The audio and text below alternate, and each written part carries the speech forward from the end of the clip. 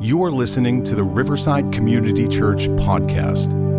For more information, visit us at www.riversideconnect.org. Part one of a new sermon series, and I gotta tell you, I'm excited about this one. I've been excited about this one since we came together as a pastoral staff and talking about this particular series, The Invisible 99, which I'm going to talk about in just a moment. But I'm also excited because I don't want to over-spiritualize this if it need not be over-spiritualized. But last night at about 2 a.m. in the morning, I woke up and I could not stop thinking about this sermon, which I can then attribute to one of two things. It could be three things. It could be just, maybe I ate something weird earlier and I just woke up and I couldn't fall asleep. But I don't know. Maybe it's just my overnaturalization that I think that. But then there's also, it could be the enemy. Didn't want people in this room hearing this message that could literally change your life and change lives here this morning. I consider it an honor if the enemy were to wake me up and to try to disturb me. That gets me excited on a Sunday morning. Or it could have been God who's placing on me a weight this morning for this particular message, because I really believe that with this message could come changed lives, where things that were in darkness could be brought into the light, and I'm thankful for it. So either way, I am excited this morning, aside from if I just ate something kind of not that great. But I tend to think that lives are going to change this morning, amen? I'm excited about it. So the Invisible 99, this requires a little bit of explanation. We are in a year-long series entitled Step Forward, and I'm thankful for it. I always say as a reminder, I'm so thankful that we serve a God that doesn't want us to stay still, certainly doesn't want us to be falling behind, but he wants us to be stepping forward. He wants us to be stepping forward.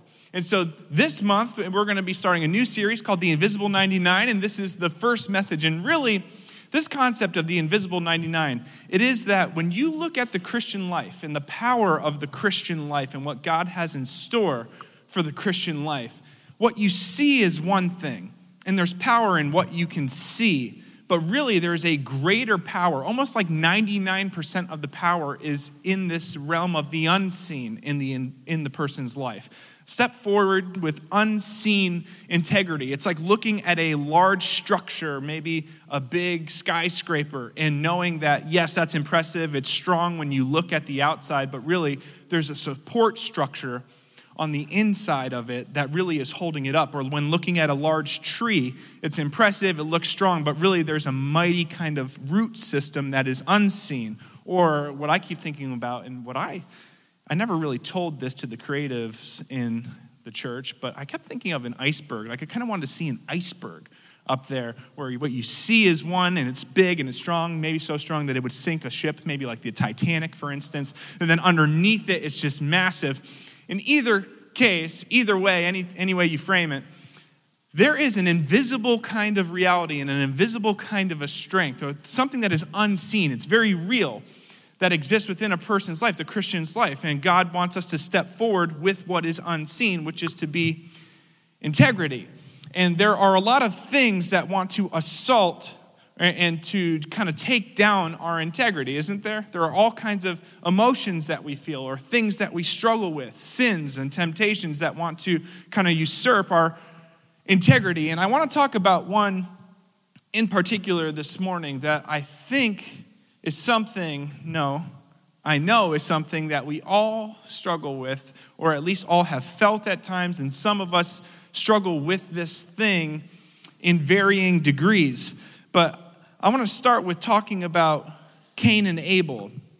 Cain and Abel in Genesis chapter 4, which is right at the beginning of the Bible. If you grew up in church at all, then maybe you would know this narrative of Cain and Abel. But you have the first man and woman, Adam and Eve, and then Adam and Eve, there's the whole mess of eating the fruit you shouldn't eat, and then sin enters the world, death enters the world, they're cast out of the garden, and then they have a couple of sons, and the oldest son being Cain, and the younger of the sons being Abel. And Abel, I love the way it says that he kept the flocks. That was his thing. He was like a shepherd. And then Cain, he worked the fields or worked the soil. And that was kind of their different professions. And they came before God, each bearing an offering. And God wanted an offering from Cain and Abel. So both came with their offerings. And The heart conditions behind the offerings, however, were different. One was in a right state, and the other of the brothers was not in a right state, coming for the wrong reasons or a lack of faith, as we learn in Hebrews, or there's a lot of kind of mystery involved there too. But what we know is at the internal level, things were right with one of the brothers, and things were not right with the other. And Abel, the younger of the two brothers, brought his offering, and it was acceptable and pleasing before God. His heart was right. And then there was Cain, who brought his offering, and his offering was not right, and it was not acceptable before God. And God made it known to Cain that, hey, your offering is unacceptable. And Cain's reaction was, or I should say Cain's response was a response that sometimes maybe you have felt before. It's certainly something that I have felt before whenever we feel like something is wrong or we have been wronged. And it says this in Genesis chapter 4, verse 5. So Cain was very angry, and his face was downcast. And I want to talk a little bit this morning about anger and the hold and the grip of anger and what anger can do to a life, a Christian life, any life really, and how that's just not a part of what God wants for his followers is an anger that will lead down a kind of wrong path, as it did for Cain, because Cain, he felt this very intense anger, and his face was downcast, and this anger within him, it really festered, and it grew, and he said to his brother, hey, let's go out to the field. And this is like hard for us to, I think, at least for me, it's hard for me to wrap my mind around, but Cain actually killed his brother. His anger had grown to such a point where out in the field, he killed his brother Abel. And some of us feel a kind of anger so much that maybe we don't literally kill those who are closest to us, but insofar as they're related to us, we kind of cut them off. It's almost as if they're dead to us because anger can get us to that point. And God responds. It says in Genesis chapter 4, verses 10 through 11, the Lord said, "What have you done? Listen, your brother's blood cries out to me from the ground. Now you are under a curse." Now you are under a curse. And I feel that anger really for a lot of lives is like a curse. It's something that almost everyone can identify and say, I don't want to be angry. I don't want that to be my response, but it seems that I cannot control my anger that I feel. And that's kind of the nature of anger. It really can grab a hold of us, especially because it's wrapped in a kind of justice, like we feel we have been wronged, or maybe we actually have been wronged. It's not just a feeling, and so we respond in anger. But there's this real problem with anger, and that is it really kind of can take us from point A to point D or point Z as far as how it can be destructive in our lives. I don't know if any of you watch UFC. I don't know that I would say you should watch UFC. Ultimate Fighting Championship, MMA, mixed martial arts. I can tell you my mom probably doesn't watch it. You basically take two ripped dudes, throw them in an octagon, and they just beat each other up. And they do it for fun. Like they're actually like shaking hands afterwards sometimes. And yeah, it's kind of brutal. It's like watching it's like the Coliseum all over again. Anyway, so I watch UFC every now and again, not all the time. No one judge me here. There's no judgment. This is we're brother, sister, you know, the sport of it, like football, except bloody. And so early on, before they ever get into an octagon, two ripped dudes fighting each other, they'll go into a press conference. And these press conferences, listen, I don't know if it's real. I don't know if it's fake. I don't know if it's more drama in there or whatever. But there's always this point in this press conference where one of the guys ends up saying something, and I actually found a bunch of clips. I was going to throw them, but then it's really not appropriate for church, I promise. Using very colorful language and just sailors. So they're just going at it. One person will taunt the other. It'll happen in a press conference. It'll also happen within the octagon that someone will make a comment. And what happens right away?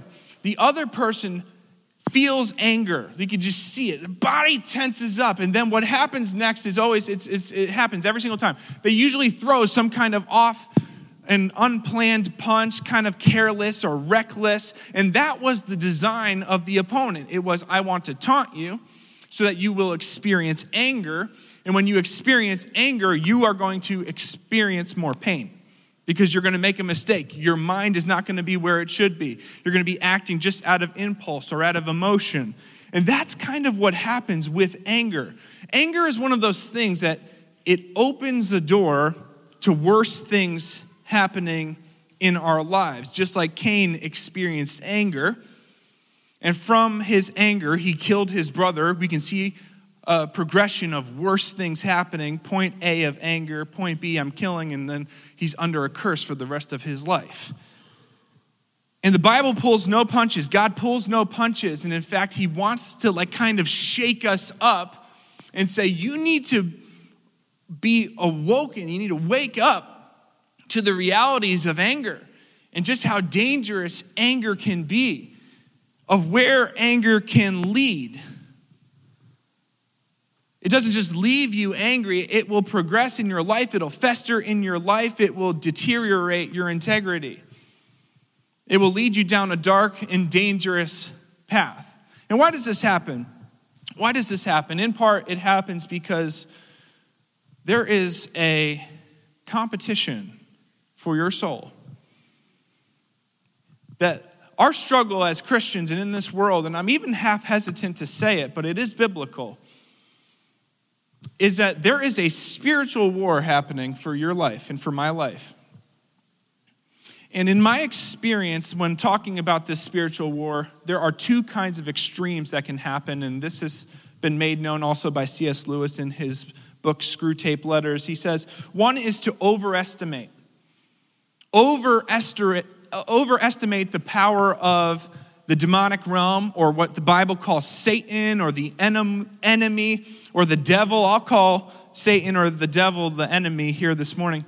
One problem is to completely overestimate it, and then it's like, you trip over your shoelace, and it's like, the devil got me this morning.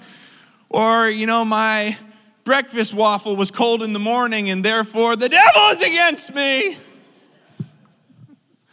So one is to overestimate and over-spiritualize just about everything. But then there's an opposite danger. And really sometimes that overestimating happens within certain Christian circles, and it's just kind of weird, to be honest with you, if I can just be completely transparent. But then there's, in our culture, I think, a bigger problem, and that is an underestimating the power of the enemy and the war that's being waged, because the enemy is known as the deceiver. And he doesn't want us to know the tactics that he is using in order to see our downfall. He doesn't want us to be strong. He doesn't want us to be walking with an unseen integrity and stepping forward with God. What he wants us to do is be falling behind and to not even notice. That's what the enemy wants for our lives. And so this is what the Bible says and what the writer Paul says, inspired by the Holy Spirit in the scriptures in Ephesians chapter 4, verse 26. In your anger, do not sin. Do not let the sun go down while you are still angry, and do not give the devil a foothold. Do not give the devil an opportunity. Paul is saying, when it comes to your life and when it comes to the life that God wants for you, anger is one of those things that the devil will use to see your downfall.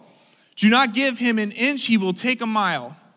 And if you have a crack in your life, and if it is anger, and someone has wronged you and you are allowing yourself to be angry, you need to be careful that you do not let that become a foothold for the devil.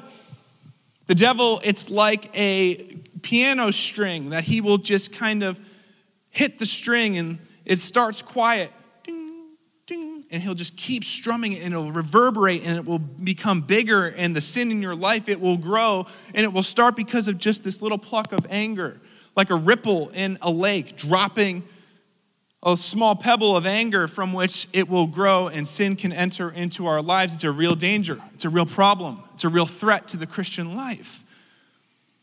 And the reason I'm harping on it, I'm going to harp on it a little bit more, is because Jesus, when he was walking on this earth, he made it a big point and a large point to wake people up and to say, you need to identify this. You need to not let it go unseen.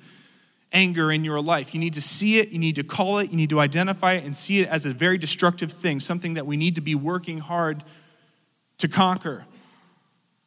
Psalm 37, 8-9, the same point of the dangers of evil says this: refrain from anger and turn from wrath. Starts as anger. Do not fret. It leads only to evil. So this anger, it starts as anger, and then it will lead to evil. For those who are evil will be destroyed, and then the evil will be destroyed. You see the progression. It starts with anger, and yet it gets to a worse place. Matthew 5:22, this is Jesus speaking directly. But I tell you that anyone who is angry with a brother or sister will be subject to judgment. Starts with that anger. Again, anyone who says to a brother or sister, Raka, is answerable to the court. Quick timeout, and I don't want to take away from the importance of this and the intensity of this, but a part of me really wanted to have, well, chances are you're not going to be just looking around and saying Raka to people around you, because that would be really weird. I don't know, maybe you are. Brother, does something wrong? Raka! You Raka! It's like, I'm pretty sure that's like a curse word. So I almost came up here with like a beep. Like anyone who says beep, like, you know, something like that to someone else from anger. Again, I shouldn't make jokes about this. Okay. This angry place of calling people, using our speech to hurt people out of anger, is answerable to the court. And anyone who says, you fool, will be in danger of the fire of hell. Again, the progression of anger and where it can lead. Now we're talking about hell. My goodness. The capacity of letting anger take hold of your life and where it can lead to the worst place imaginable. That's something from which we need to wake up, because it is a response. Anger is a response that we make, that we feel when things happen to us. And so there really becomes, after all of this, and an identification of the power of anger and what it can do to the Christian life, that we need another response. We need another response. And I want to take just a moment to encourage you here at this point in this sermon. And maybe this was the part of the sermon that made me wake up at 2 a.m. that maybe the enemy didn't want me to say. Because anger is one of those things where, again, I don't think anyone in this room would say, no, disagree. I don't see anger as being a problem. When I am hurting the people around me, when I'm saying these things, when I'm experiencing the destruction, I don't think anyone in this room is saying, no, I disagree with you here. I disagree with the word of God that anger is the thing that I should actually have a lot of anger in my life.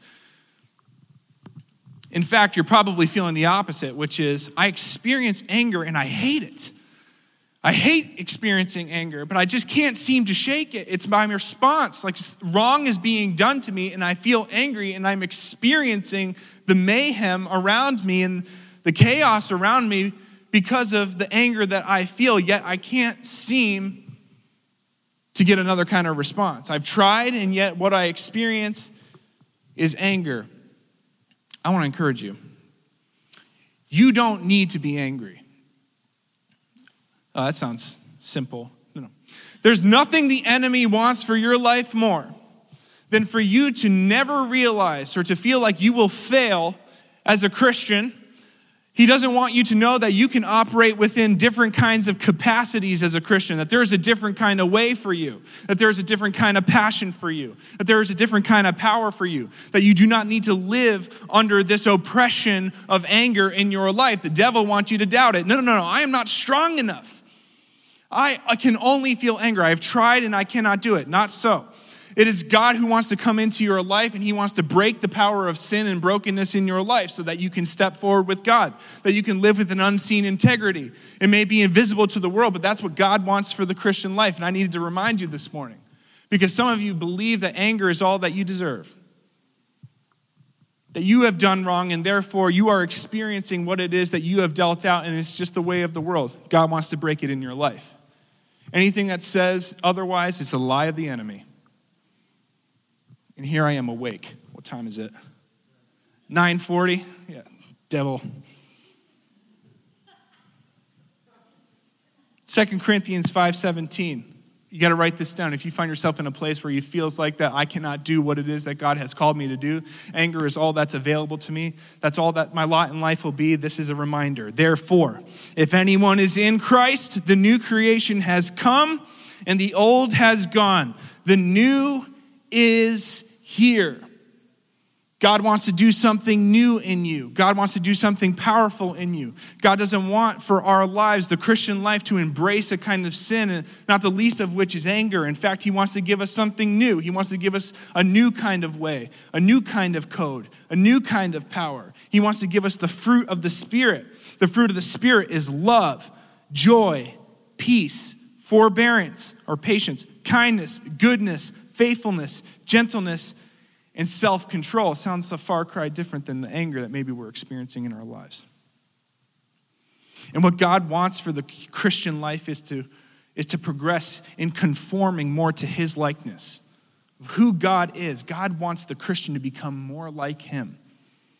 And he wants to empower us. And he wants to help us to get to become more like him. That's a process. It takes time. It's a process called sanctification, where each day we make decisions, and with the power of the Holy Spirit, we become more like God.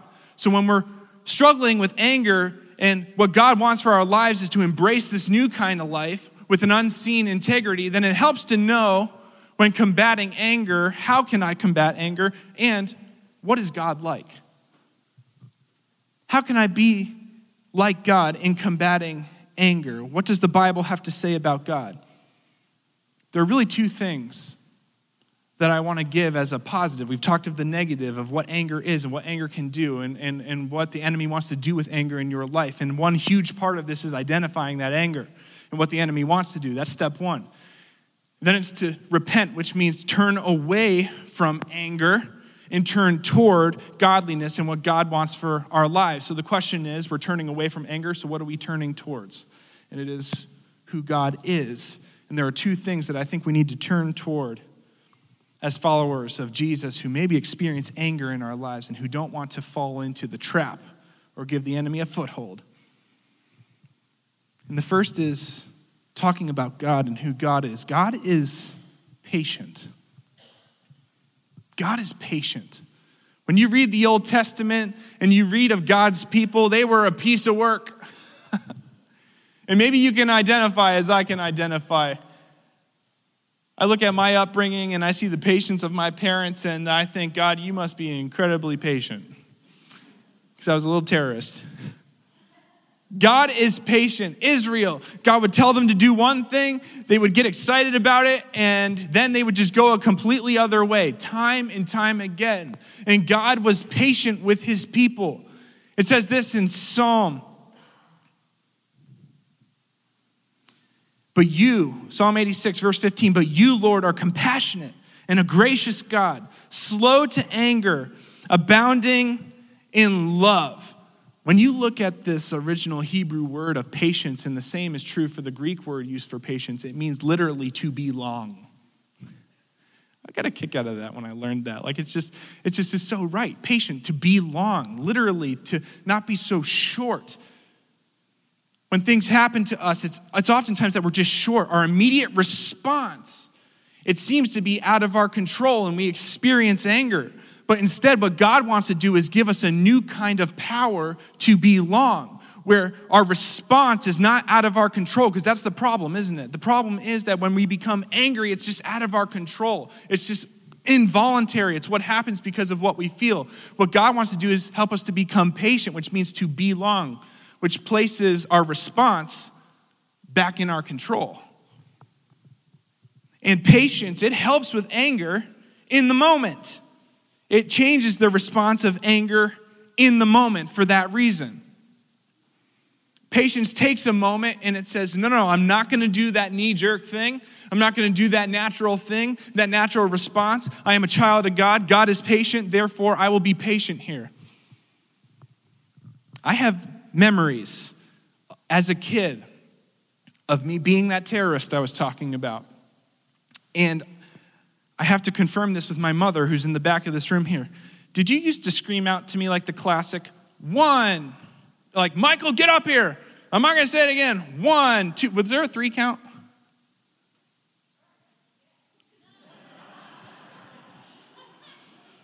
The Lord will not use this sermon illustration. Let's say my memory is not failing me and that we'll forget that I fell out of the sky, was hospitalized for landing on my head on a snowboard once, and say that this actually happened.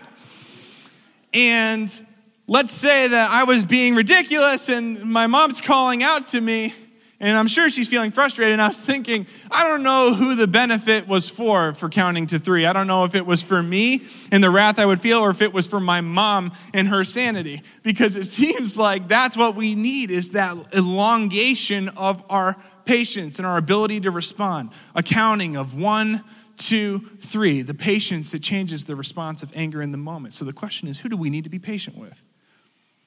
What area of our lives needs our patience? Where do we need to be long? Where do we need to identify that I am being just short in my response? That's not who God is. God is patient with his people, and God wants us to be patient as well. And God, and I want to camp out here for just a little bit, God is forgiving. God is forgiving. This one's going to strike home for some here. This one's going to bring up some hurt for some here. The anger that we feel, it's oftentimes a result, and it is a result of someone who has wronged you. When reading the Old Testament and reading of Israel, this nation that was God's people, and how they had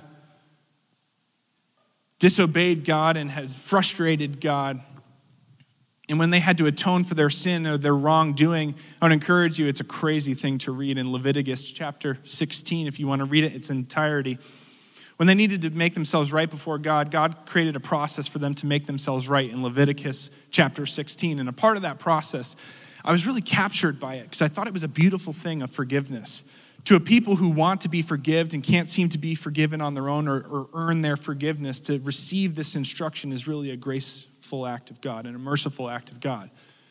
And there was this process where the priest would have 2 goats. And one of those goats he would keep alive, and on the goat he would confess and say the sin of the people. And this is where the term scapegoat came into our vocabulary, where literally the sins of the people, the wrongdoing of the people would be placed on this goat, and then he would smack the goat, and the goat would go running into the wilderness, literally taking the fault of the person away from the person and onto this goat, and no longer attaching the fault of the people on the people, but it is just gone, placed away, ran away. What a beautiful, just image of forgiveness. And then you read these scriptures of Micah 17. You will again have compassion on us, speaking about God. You will tread our sins underfoot and hurl all our iniquities into the depths of the sea. What an amazing picture and a view of forgiveness, of our faults being cast into the sea. Psalm 103:12, as far as the east is from the west, so far has he, God, removed our transgressions from us. God has forgiven his people. And forgiveness is so incredibly difficult. It's massively difficult.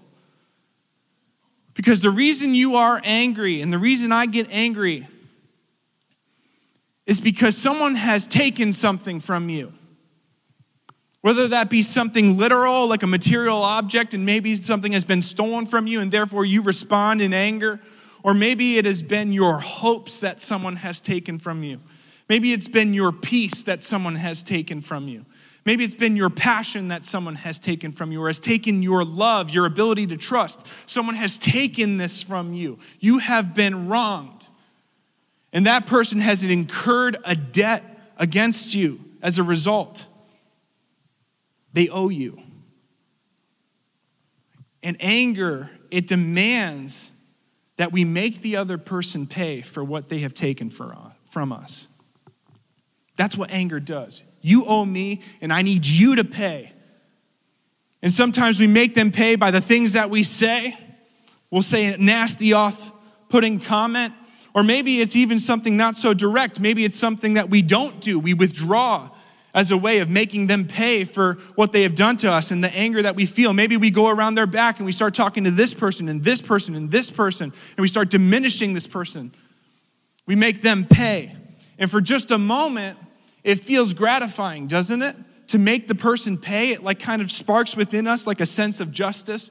But the weirdest thing is, after time, the biblical truth of what anger does to a person's life, of taking them down this nasty slope of poison, really starts surfacing in our lives. Isn't it true? And we just can't put our finger on it. I thought I got them back.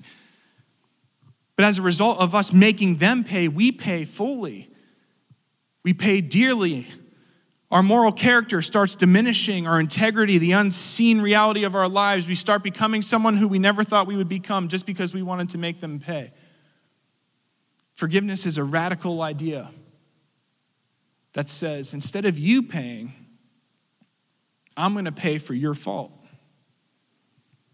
And when you take on the fault of someone else and who you are in the right and you were wronged, forgiveness says, I am going to take it upon myself. It doesn't disappear. The wrongdoing never disappears in forgiveness. It's never denied, I should say. The wrongdoing is never denied. Instead, it's fully absorbed. And what happens when you absorb someone else's wrongdoing in forgiveness is an initial kind of death, honestly. I'm going to use extreme language because it really is like a death. It's a death to ourselves. It's like, the amount of pain that comes from forgiveness. But it's from that death of forgiveness and forgiving and taking on someone's debt that we can experience a resurrection in our lives. It's a way from which we can move forward in eradicating anger in our lives. Forgiveness, it changes the response of anger to the past, because the past can be so angering. Forgiveness, it changes the response of anger in the past. And that's what God wants for the Christian life. He wants the Christian to be patient, and he wants them to be forgiving, so that anger doesn't have a hold on a person's life. And yet, if we try to be patient and try to be long on our own, if we try to take on the wrongdoing of other people on our own by forgiving other people, we will find ourselves in a place where we just simply cannot do it on our own. And that's the frustrating thing, because maybe you've tried to be patient. Maybe you've tried to be forgiving only to find yourself in defeat. And I believe the problem is that we try to do this within our own strength and not operating under the new kind of power that is available to us. Jesus, he came and he was patient with us and he forgave us. When we owed him a debt of our lives, the Bible says that the wages or the penalty of our sin and our brokenness and our wrongdoing that we have at the beginning of our lives because of the brokenness of the world, the penalty for that is against God. That sin is death. And Jesus, he came in our place to die our deaths. He literally became the scapegoat for our lives. God placed the sin of us on Jesus, and he put it upon himself, and he died in our place so that we do not have to live under the slavery of anger or of the devil no more. Instead, we can remember that the death couldn't hold Jesus down, and he rose from the grave. And when we put our faith in Jesus, when we look to him as not only our example, but as the means for which and by which we are to forgive people and to be patient for, and patient with people in the present and in the past. The Bible says that when we trust in Jesus, when we become a Christian, what we receive is the Holy Spirit into our lives. The same power that raised Christ from the dead lives within us because he is a helper. He wants to come alongside us in this struggle of sin and anger. And instead, what he wants to do is build us strong underneath the surface, the invisible 99%. He wants to build within us a steely, unseen integrity. Jesus, he changes the response. If we try to respond on our own, we will find ourselves unable to do so. We will only have the response we have always had. Instead, Jesus, he's the one who changes the response. It sounds kind of silly. It sounds kind of simple. And the Bible says that it's the simplicity of the gospel of putting your faith and trust in Jesus that really throws people off. but it's really in learning more about Jesus, of spending more time with Jesus, of recognizing the life that is available to you, that you can just claim it. You don't have to believe the lie of the devil anymore. You just need to remember the new reality in which you live, which is a new kind of power available to you, a resurrection power that resides within you, that you can forgive, that you can be patient. You don't have to be a slave to anger.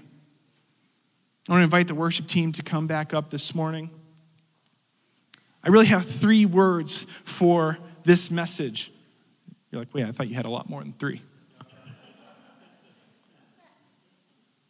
You got to walk away with this thought.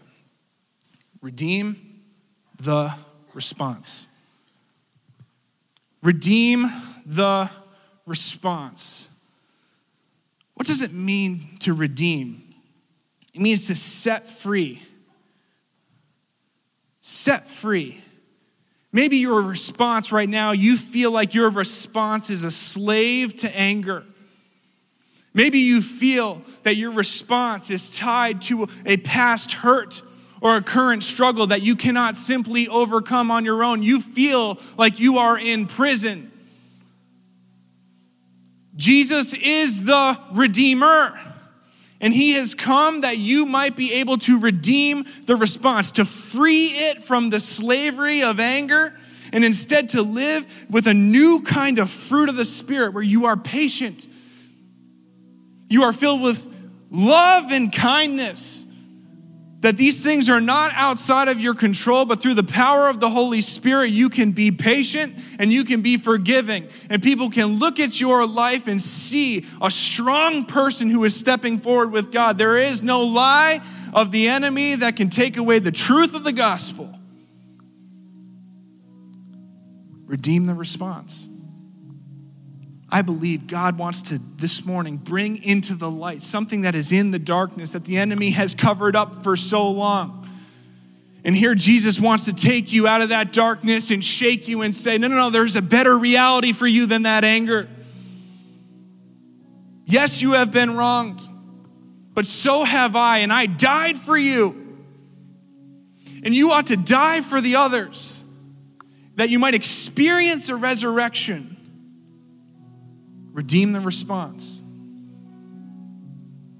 This morning, we're going to take some time to respond and really to thank God, because I believe this trap of anger is a heavy one.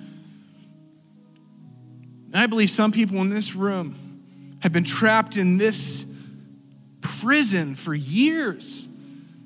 And I've been praying through this message that the truth of the gospel and what God wants for your life, who he is and what he wants to do with your life, that he wants to bring you peace. He wants to bring you restoration. He wants to bring you patience, and he wants to bring you forgiveness and the power to do it. Maybe this week, I would encourage you, if you feel that your response is anger and you feel like you cannot redeem your response, that you would take time to find a good friend, a solid Christian friend, and take a moment to sit down with them and to explain the situation. Bring to light that thing which the enemy has kept covered in darkness. And ask for accountability. Help me. Ask me how it's going, because it is a process.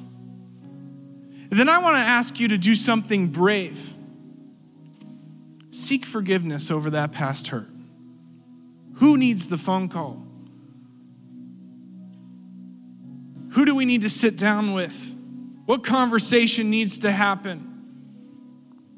I'm praying that God would come into your life and that he would give you the kind of bravery and the courage it takes to do that remarkable thing, because I know it is so difficult, and I know that there's a lot of past hurt in this room. But it is holding on to your life, and the enemy wants to see your destruction. What area of your life needs your patience? This week, this morning. For too long, anger has held on to our lives, but we are a people who live in a new reality. Let me read it just one more time. Therefore, if anyone is in Christ, the new creation has come, the old has gone, the new is here. Redeem the response. Let's pray. God, we thank you for your word. We thank you for clarity. Thank you for bringing to light darkness within us that we wouldn't otherwise be able to recognize. For that, we want to thank you. We also want to thank you for being patient. We want to thank you for being forgiving, that you were patient for us, that you were forgiving, and you forgave us on the cross. And for that, Jesus, we look to you for power. We look to you for the example. And we want to celebrate, and we want to take some time this morning to remember your sacrifice, because it's from there and only there that we can be the kind of people that you have called us to be. Not an angry people, but a people who live a new life as children of God. As we take time to remember your sacrifice, God, would you help us to silence the lies of the enemy and help us to embrace this new life and this new code and new power that is available to us. In your name we pray. Amen. Thank you for listening to the Riverside Community Church podcast. For more information, visit us at www.riversideconnect.org.